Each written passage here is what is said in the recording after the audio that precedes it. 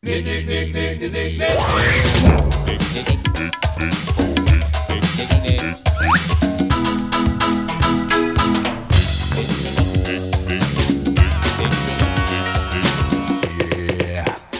Kick it.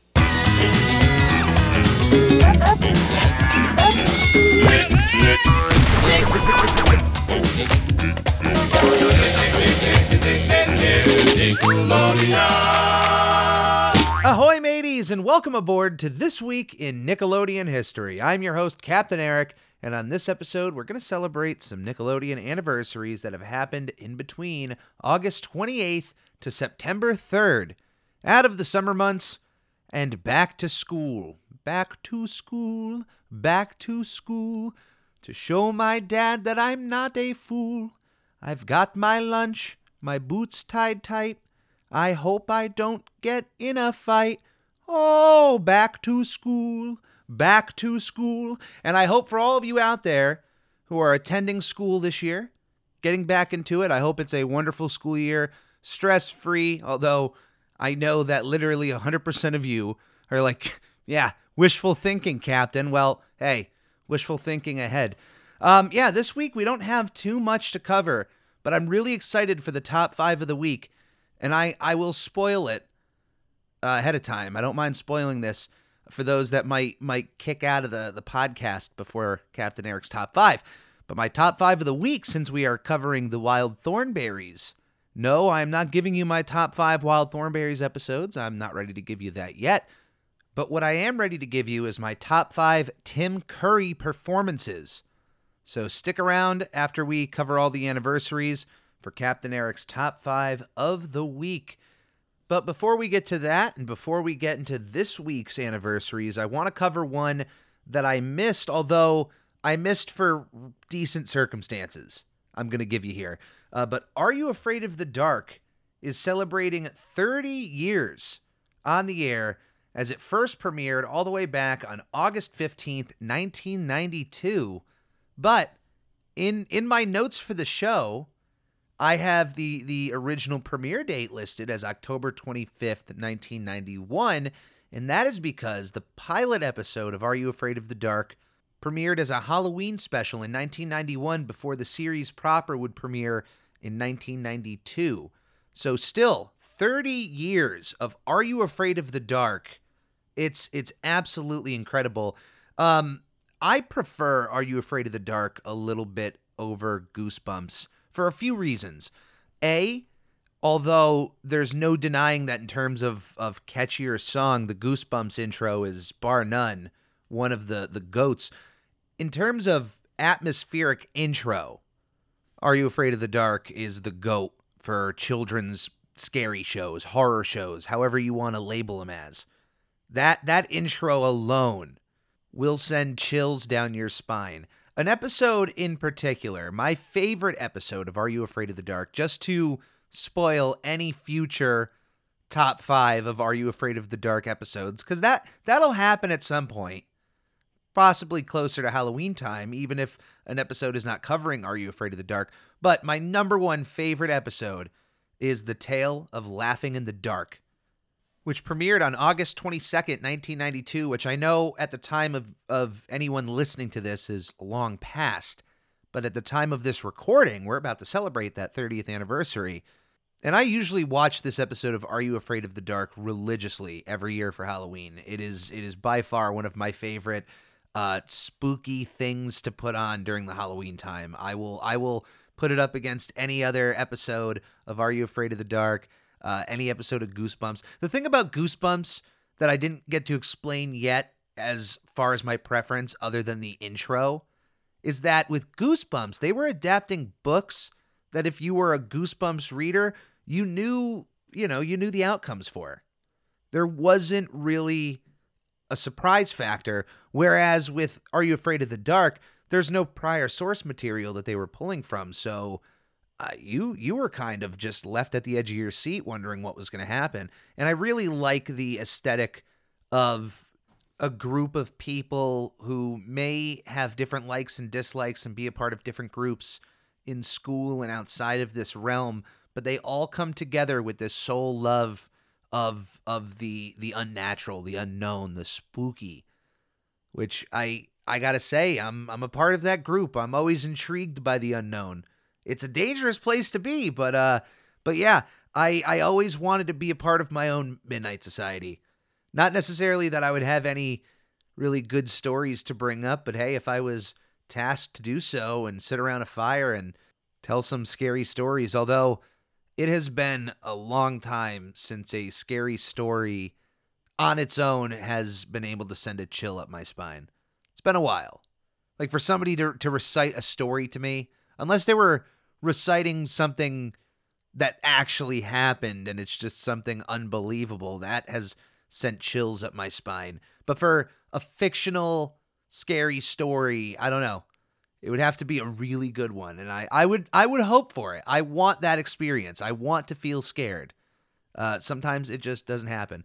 But before we forget, Are You Afraid of the Dark was created by DJ MacHale and Ned Candle, and it ran for 10 seasons of 103 episodes, including a few revival miniseries that Nickelodeon has done over the last few years using the Are You Afraid of the Dark moniker. And I think that's really cool.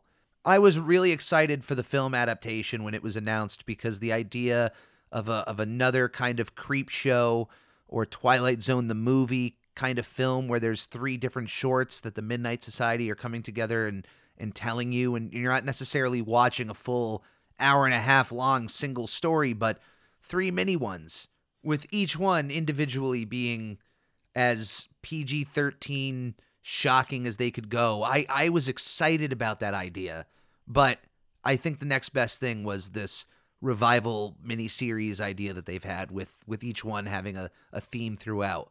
I like that. I haven't checked them all out, which is certainly on my list, but I have to be more in the spooky season, the spooky aesthetic to be in the mood for that kind of stuff. So we're coming up to it. Maybe it's about time. 31 years ago, on August 31st, 1991, we had the Nickelodeon game show What Would You Do? Hosted by Mark Summers, and also helped out by Robin Morella, who you may remember also helped out Mark on Double Dare as well, although she prematurely left What Would You Do before the show's end, according to Summers, due to a disagreement over pay, but continued to work on Double Dare.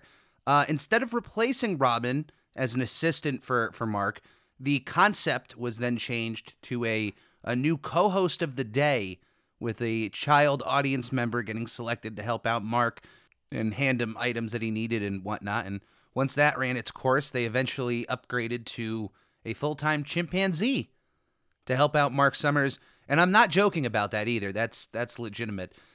What Would You Do was a little bit different than Double Dare, although it still featured a heavy amount of slop and pies. It was more about the pies than anything else when it came to What Would You Do, which did have some carryover to Double Dare.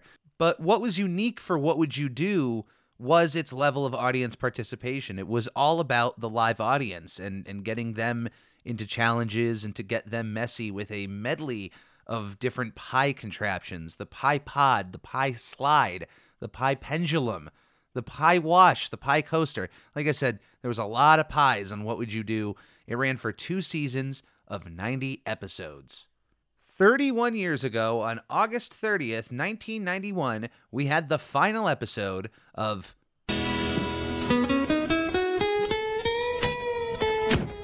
Hey, dude. That's right, Hey Dude. Created by D. LeDuc, the show ran for 5 seasons of 65 episodes. The teen comedy was set at the fictional Bar None Dude Ranch near Tucson, Arizona, with a fun fact that I always love to mention. A part of the set you can still go and find to this day. There is still a ranch that they filmed pretty much at a ranch and had a lot of the sets not only on the actual ranch, but then they built some sets off location. And the location I'm talking about you can find at the Tanca Verde Guest Ranch in Tucson, Arizona. There was a lot of the production that was filmed on the ranch. Specifically, if you were a fan of the show, the swimming pool, which was used fairly frequently for a few episodes, It is the same swimming pool you will find still in use to this day at the ranch. But a few of the other sets, like the main lodge and the boys and girls bunks, were specifically built a bit a ways away for the TV show. I believe most of the other sets you can still find. I don't think there's any of them that are really truly destroyed, although they are abandoned. There's nobody, using them for anything else. They were just built and left there. And if you're near the Tucson, Arizona area, if you're anywhere near the ranch and you visited the Hey Dude sets, I would love to hear your experiences. If there's any information that you might have, NickelodeonHistory@gmail.com is the official email for this show. Which, by the way, you don't have to just send me, questions or anything like that for the air. If you have any Nickelodeon experiences, any cool stories, anything Nickelodeon related that you'd like me to know and read out on the air, I would love to do that for you as well. So NickelodeonHistory@gmail.com. And yeah, I would love to know if any of you have any experiences of heading out to the Hey Dude set. 24 years ago, on September 1st, 1998, The Wild Thornberries premiered on Nickelodeon. Created by Arlene Klasky, Gabar Chupo, Steve Pepoon, David Silverman, and Steven Sustarstik, the show ran for 5 seasons of 91 episodes. The Wild Thornberries, one of the biggest Nicktoons in their history, give an episode count, and also for having 2 feature films under their belt, technically, which has to count for something. I mean, it lasted a long time. The Wild Thornberries was a very popular show, and it helped bring so much of the world to an entire generation of kids in different parts of the world too. Think about that. I'm not just talking about anyone in North America. If you watched an episode of The Wild Thornberries and you were in Europe and it took place in Australia, you were learning about Australia. Vice versa, if you were living in Australia and there was an episode of The Wild Thornberries that took place in Africa, you were learning just a little bit about Africa.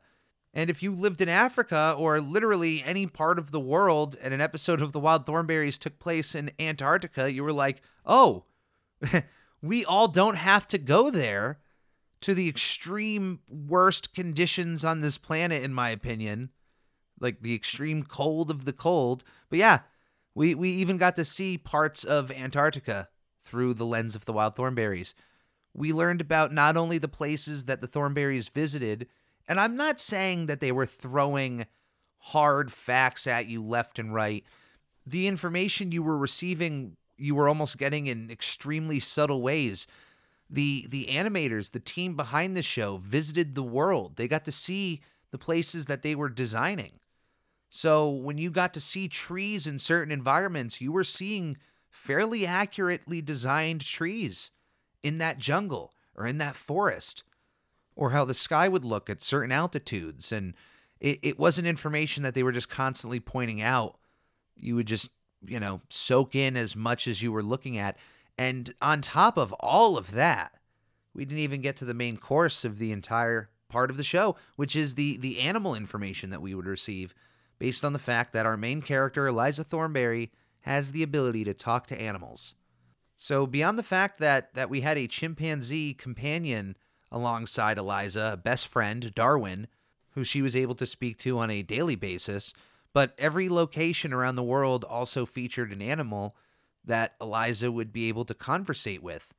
And these animals were not used to talking to humans. Not all of them were really nice. And you would learn things about the animal that sometimes, once again, not even with the environments they would tell you about, you would just pick up as the viewer. The way the story was written was meant for you to maybe catch on to something about the animal in the way it acts. And yeah, there were times that Eliza would kind of point out extra stuff, but at no point did the show really feel more educational than it did entertaining. And I think that is a fine line to be on when you're trying to bring some sort of educational value to your show. I think sometimes if it can delve too heavy into that, it can bog down the entertainment value. But I really genuinely feel that through their entire run, the Wild Thornberries never once really felt like it bogged down on the educational side more than it did on the entertainment side. It was an entertaining show and found a way through and through to bring information about the world to an entire generation of kids. I guarantee you, if you watched The Wild Thornberries as a kid, you picked up on something about the world that you didn't ever get taught in school about an animal, about a location around the world, a specific town, villages, places, reservations, something. You learned something from the show. And that, on top of the fact that I'm sure you were entertained by it as well, is a wonderful treat. Beyond the fact that our main character, Eliza, speaks to animals, why do the Thornberries travel around the world? Eliza's father, Nigel Thornberry, is the host of his own nature show, a la Steve Irwin. He's almost like the crocodile hunter, although he is almost like if Bob Ross and Steve Irwin had a baby, and that baby also had a British accent. So he speaks with a very tender tone to the audience from the voice of the one, the only, the irreplaceable Tim Curry, one of my favorite actors of all time. And as mentioned, I will be having a top 5 Tim Curry at the end of this episode. Alongside Nigel, though, is his wife, Marianne, who films all of his documentaries, while on top of also dealing with their eldest child, Debbie Thornberry, who is just playing that really angsty teen archetype. But I got to tell you, over time watching the show, never once did I really feel on Debbie's side, because she was living a life that, was just once in a lifetime, which I know a part of her arc by the end has more of an appreciation for her experience. But yeah, those first couple seasons a bit rough. Alongside the family there thus far, we also have Donnie, a feral boy that was found in the wild and adopted by the Thornberries, who does not speak through words but speaks through gibberish, and is voiced by Flea, bassist for the Red Hot Chili Peppers. The entire family, along with Darwin, travel the entire world filming this documentary series for Nigel, while Liza gets entangled in constant issues with whatever local animals they happen to be dealing with. And it's a wonderful show. I adore it. Next year we'll be celebrating the 25th anniversary. And honestly, knowing that there's about a year for that to happen, I think for that we can plan something a bit more special than just a podcast. I think there's a chance to do something there. But I have so much love for the show and all of the voice actors involved. I had mentioned Tim Curry and Flea, but I also want to mention Lacey Chambert, Tom Kane, Danielle Harris, and Jody Carlisle for bringing so much life to the Thornberry family, and also for getting together for the Wild Thornberries sketch on Robot Chicken. I love when they can actually get the voice actors for some of these characters in Robot Chicken. It just makes everything so much more mind-bending in that way. Also celebrating a 24th anniversary this year, and a show that premiered on the same day as the Wild Thornberries on September 1st, 1998, we had Cousin Skeeter, created by Phil Bauman, Alonzo Brown, and Brian Robbins. Brian Robbins, the current president and chief executive officer of Paramount Pictures and Nickelodeon. I salute you, sir. You are, by the way, Brian Robbins is like honorary second mate of the Ready crew. There's a golden stool with his name engraved on it, sitting right next to me, awaiting him whenever he decides to take that place. But Brian has done so much for Nickelodeon, including create a plethora of shows, including Cousin Skeeter, as we're celebrating right now. Cousin Skeeter is a great concept, a great show about a kid who finds out his cousin is moving to town and flips his entire life upside down, as Bobby finds out that his cousin Skeeter moves on in, who Skeeter also happens to be a puppet. Although In terms of the show, I don't remember if that's ever really acknowledged. It really isn't acknowledged of Skeeter being felt or being a puppet or anything like that. He just happens to be a puppet and everybody just accepts it, which I don't see any reason why anyone should not accept it. You should accept Skeeter because he's a puppet. Who cares that he's a puppet? Why are you even bringing this up? Why am I bringing this up? You brought it up. Don't bring me into this. The show ran for 3 seasons of 52 episodes. Anytime I think of Cousin Skeeter, I'm always reminded of possibly my favorite kids' meal campaign in the history of fast food.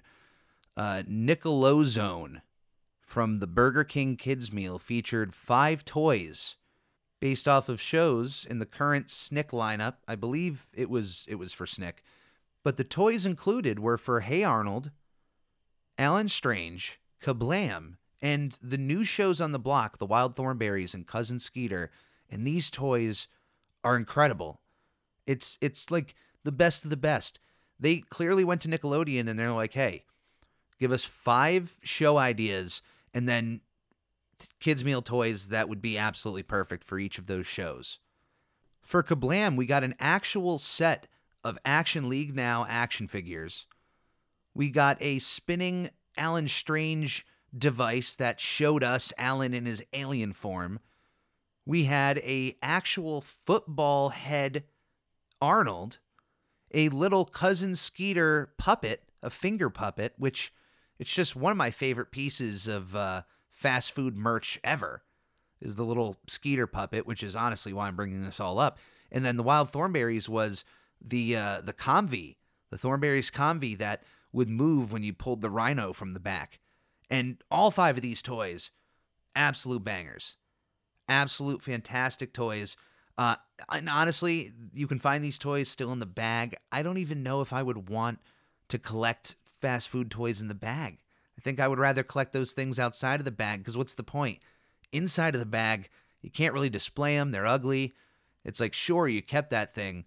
And when it comes to collecting, I'm all for keeping stuff in their original packaging. But when it comes to like kids' meal toys, I don't know. It just feels weird keeping stuff in the bag. You can't really experience it. But anyway, let's get out of the Nickelodeon and into our next show, which is celebrating its 15th anniversary. On August 31st, 2007, we had the premiere of Tak and the Power of Juju. Now, the original creator of Tak and the Power of Juju through the video games is John Blackburn, but Jed Springern is the one who developed Tak and the Power of Juju for the television.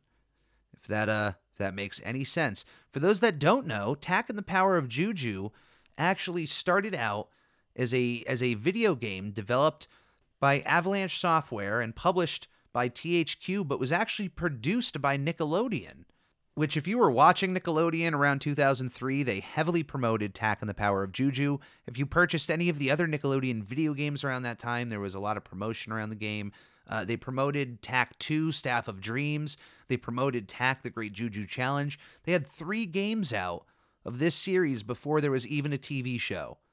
So this was their video game version of a Jimmy Neutron, which had a film first and then had a highly successful television show. And the idea here being they had a successful video game franchise, which would then lead to a successful TV show.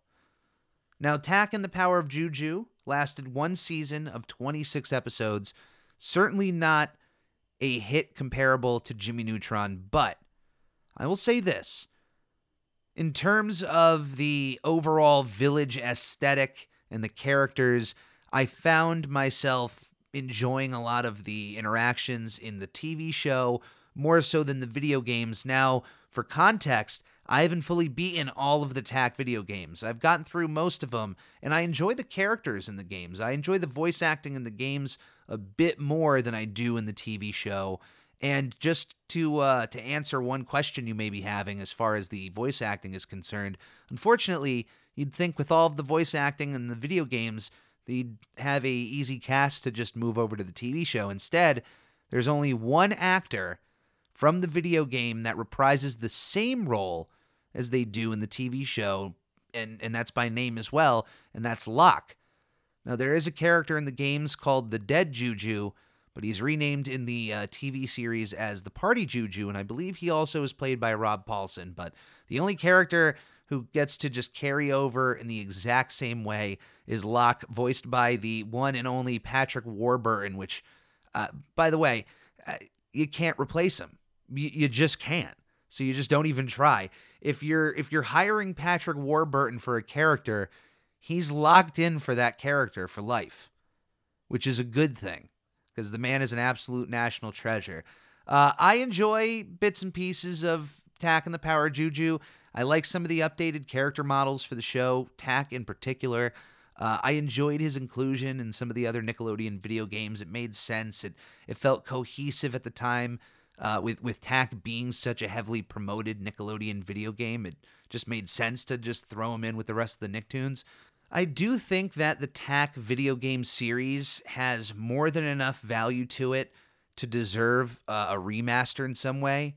Even just a updated re-release just with a higher resolution so the game runs better, or all three of them in a package, that would make sense to me. As far as I know, Tak and the Power of Juju was a part of the deal with Nickelodeon and THQ to bring classic video games back to current consoles.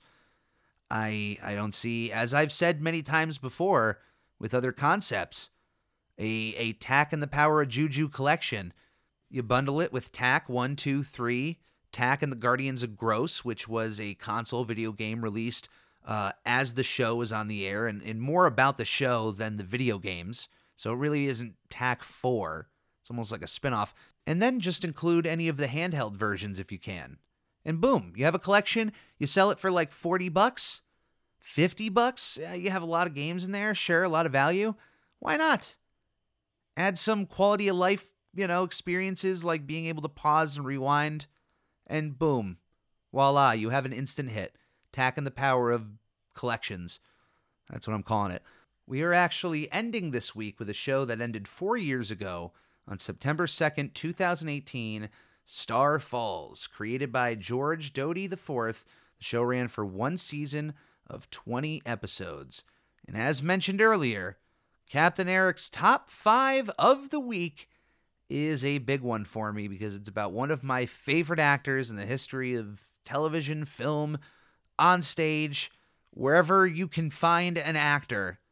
He's going to be in my top 5, Mr. Tim Curry, who I absolutely adore. This 5th slot here, I could have placed with a few other characters, like Long John Silver from Muppet Treasure Island. That could have came up for this, but I have to be honest with you. There's a character that Tim Curry played that not even because of Tim Curry, well, he did play the character, but there's a reason why I think of Tim Curry and this character so much, and it just has nothing to do with Tim Curry. And let me explain with my number 5 choice, and it is not because I host a Nickelodeon podcast. I am serious about this. Number 5 is Rex Pester from the Rugrats movie. And if I can explain, I didn't own a ton of video games as a kid. I owned, a decent amount when my mom was able to purchase one or two for me, but it happened mainly for my birthday, Christmas, and otherwise for just maybe a good grade. And that was kind of rare, to be honest with you. But one of the video games I had and I cherished and played a ton of was the Rugrats movie activity game, which included various mini-games based off of the Rugrats movie. One of these mini-games was about Reptar destroying cities and was basically Dance Dance Revolution, or for something more modern, Friday Night Funkin'. It was, you press the button when you're supposed to, and it makes Reptar destroy the city. Alongside Reptar destroying the city, you also had a song that was sung in the style depending on the city that Reptar was in. Well, what does this have to do with Tim Curry?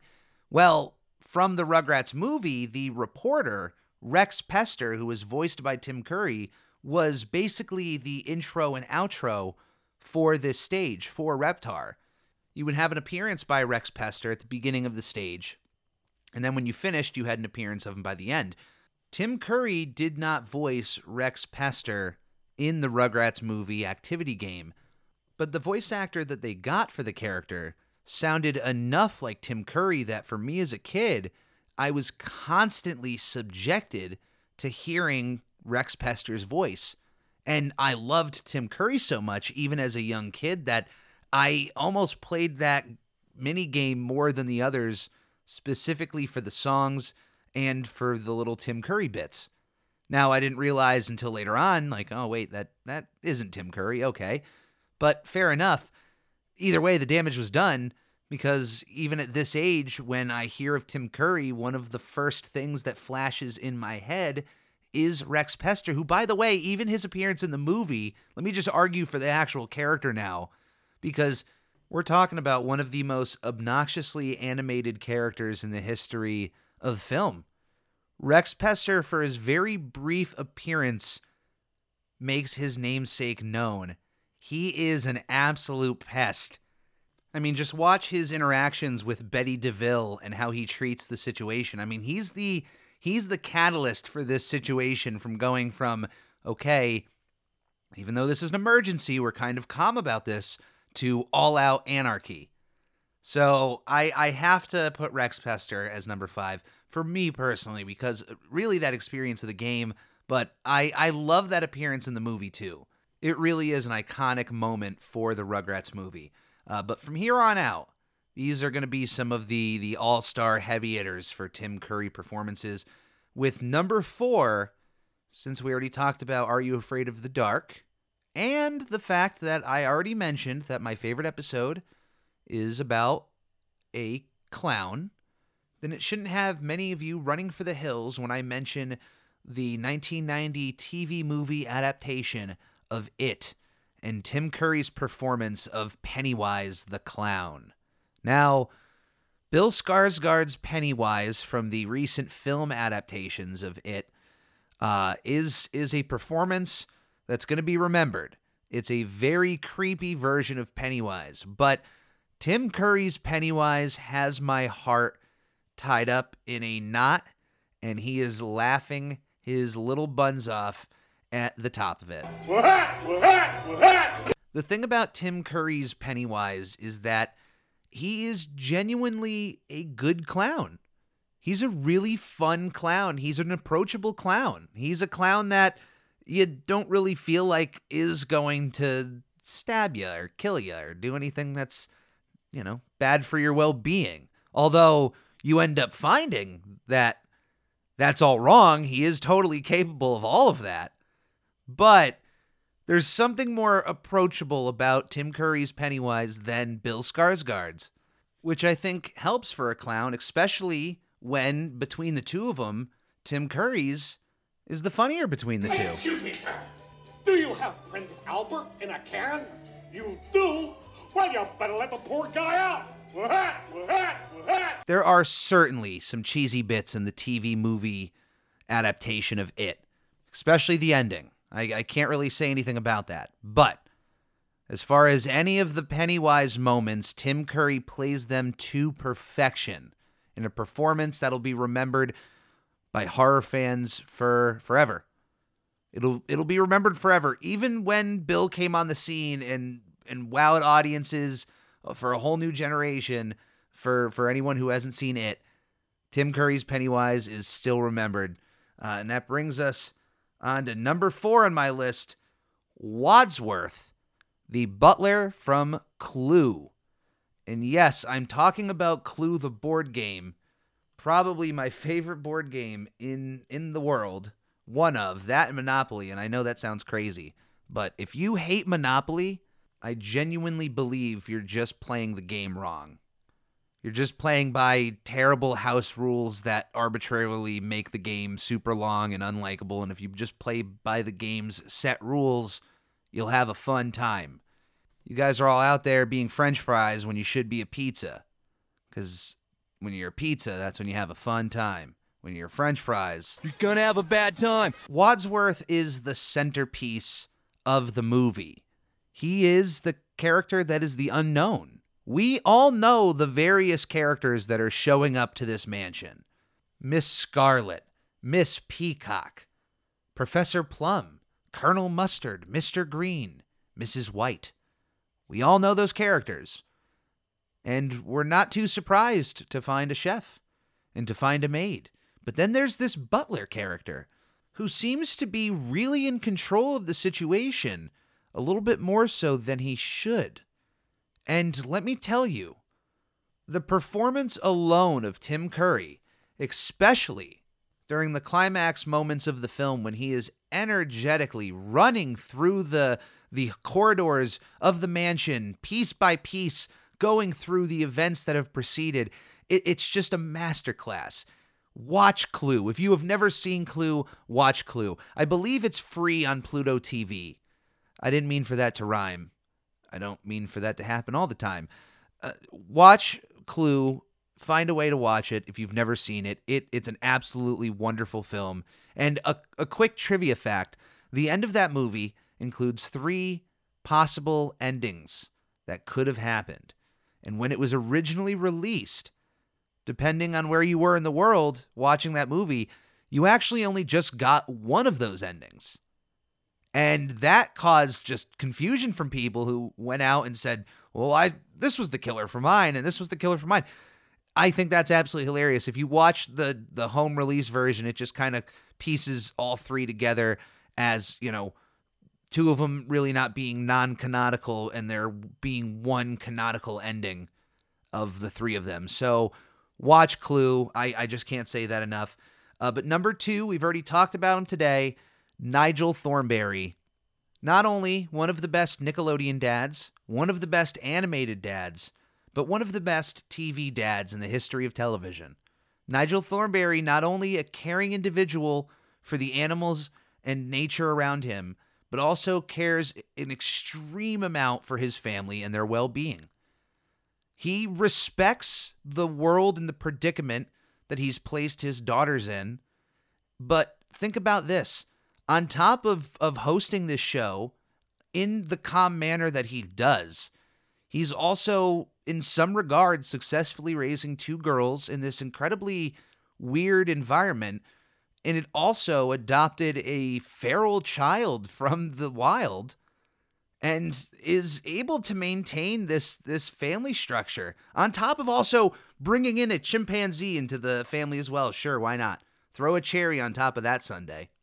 And if I could say one last thing about Nigel Thornberry, it's that even though the Rugrats Go Wild movie hasn't aged the best with me, there's one scene in that movie that I absolutely love and adore. And every time I watch it, it just makes me appreciate the movie 10 times more. And it's the scene with Nigel and all of the Rugrats, all of the babies, stranded in the submarine when Nigel realizes that the oxygen level is depleting. And he's going to be in a situation where these kids are, unfortunately, they might not make it. And that scene, that moment with Nigel Thornberry is one of the most beautiful of that character's entire existence. So if you haven't ever seen that scene, please even go check it out on YouTube if you can. But my number 1 Tim Curry performance is, of course, and you have to have guessed this if you are a Tim Curry fan, Dr. Frank N. Furter from the Rocky Horror Picture Show, who played the character in both its original stage form and then the iconic film adaptation, which to this day is still being played in theaters. It's been a couple decades, and you can still find a theater within 100 miles of you playing the Rocky Horror Picture Show every single Saturday night. And on top of that, it'll be a packed house with, depending on where you are in the country, an entire extra performance with the crowd, to even people going in front of the screen and reenacting the entire movie as it's happening, and the crowd just goes bananas the entire time. If you have never experienced Rocky Horror Picture Show on the big screen, I implore you, find a theater on a Saturday night playing it, on a Friday night, but on a Saturday night specifically. He's singing, he's dancing, he is the star of the show. Frankenfurter is the man. His lust is so sincere. And with that, ladies and gentlemen, I'm going to call it for this week in Nickelodeon history. I appreciate you for coming aboard and listening along. You can reach Captain Eric at NickelodeonHistory@gmail.com. where you can also follow me on Twitter at I'm Ready Podcast and on Instagram at SpongeBob Podcast. Please check out my other podcast, I'm Ready, a SpongePod Squarecast, dropping every Thursday on most conceivable podcast platforms.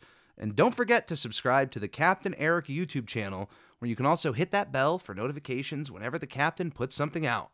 You can also purchase new and updated merch at the Redbubble link either in the podcast description or in the link from any of my socials. Anything that comes in from my projects go directly back into my projects, and it's always appreciated. As always, everyone, please stay safe, be kind to one another, and come aboard again to another episode of This Week in Nickelodeon History. On the Lord Hut, here a hut, Nick. On the Lord Hut, here a hut, Nick, Nick. On the Ricky Ticky Low, while living #1 Nickelodeon.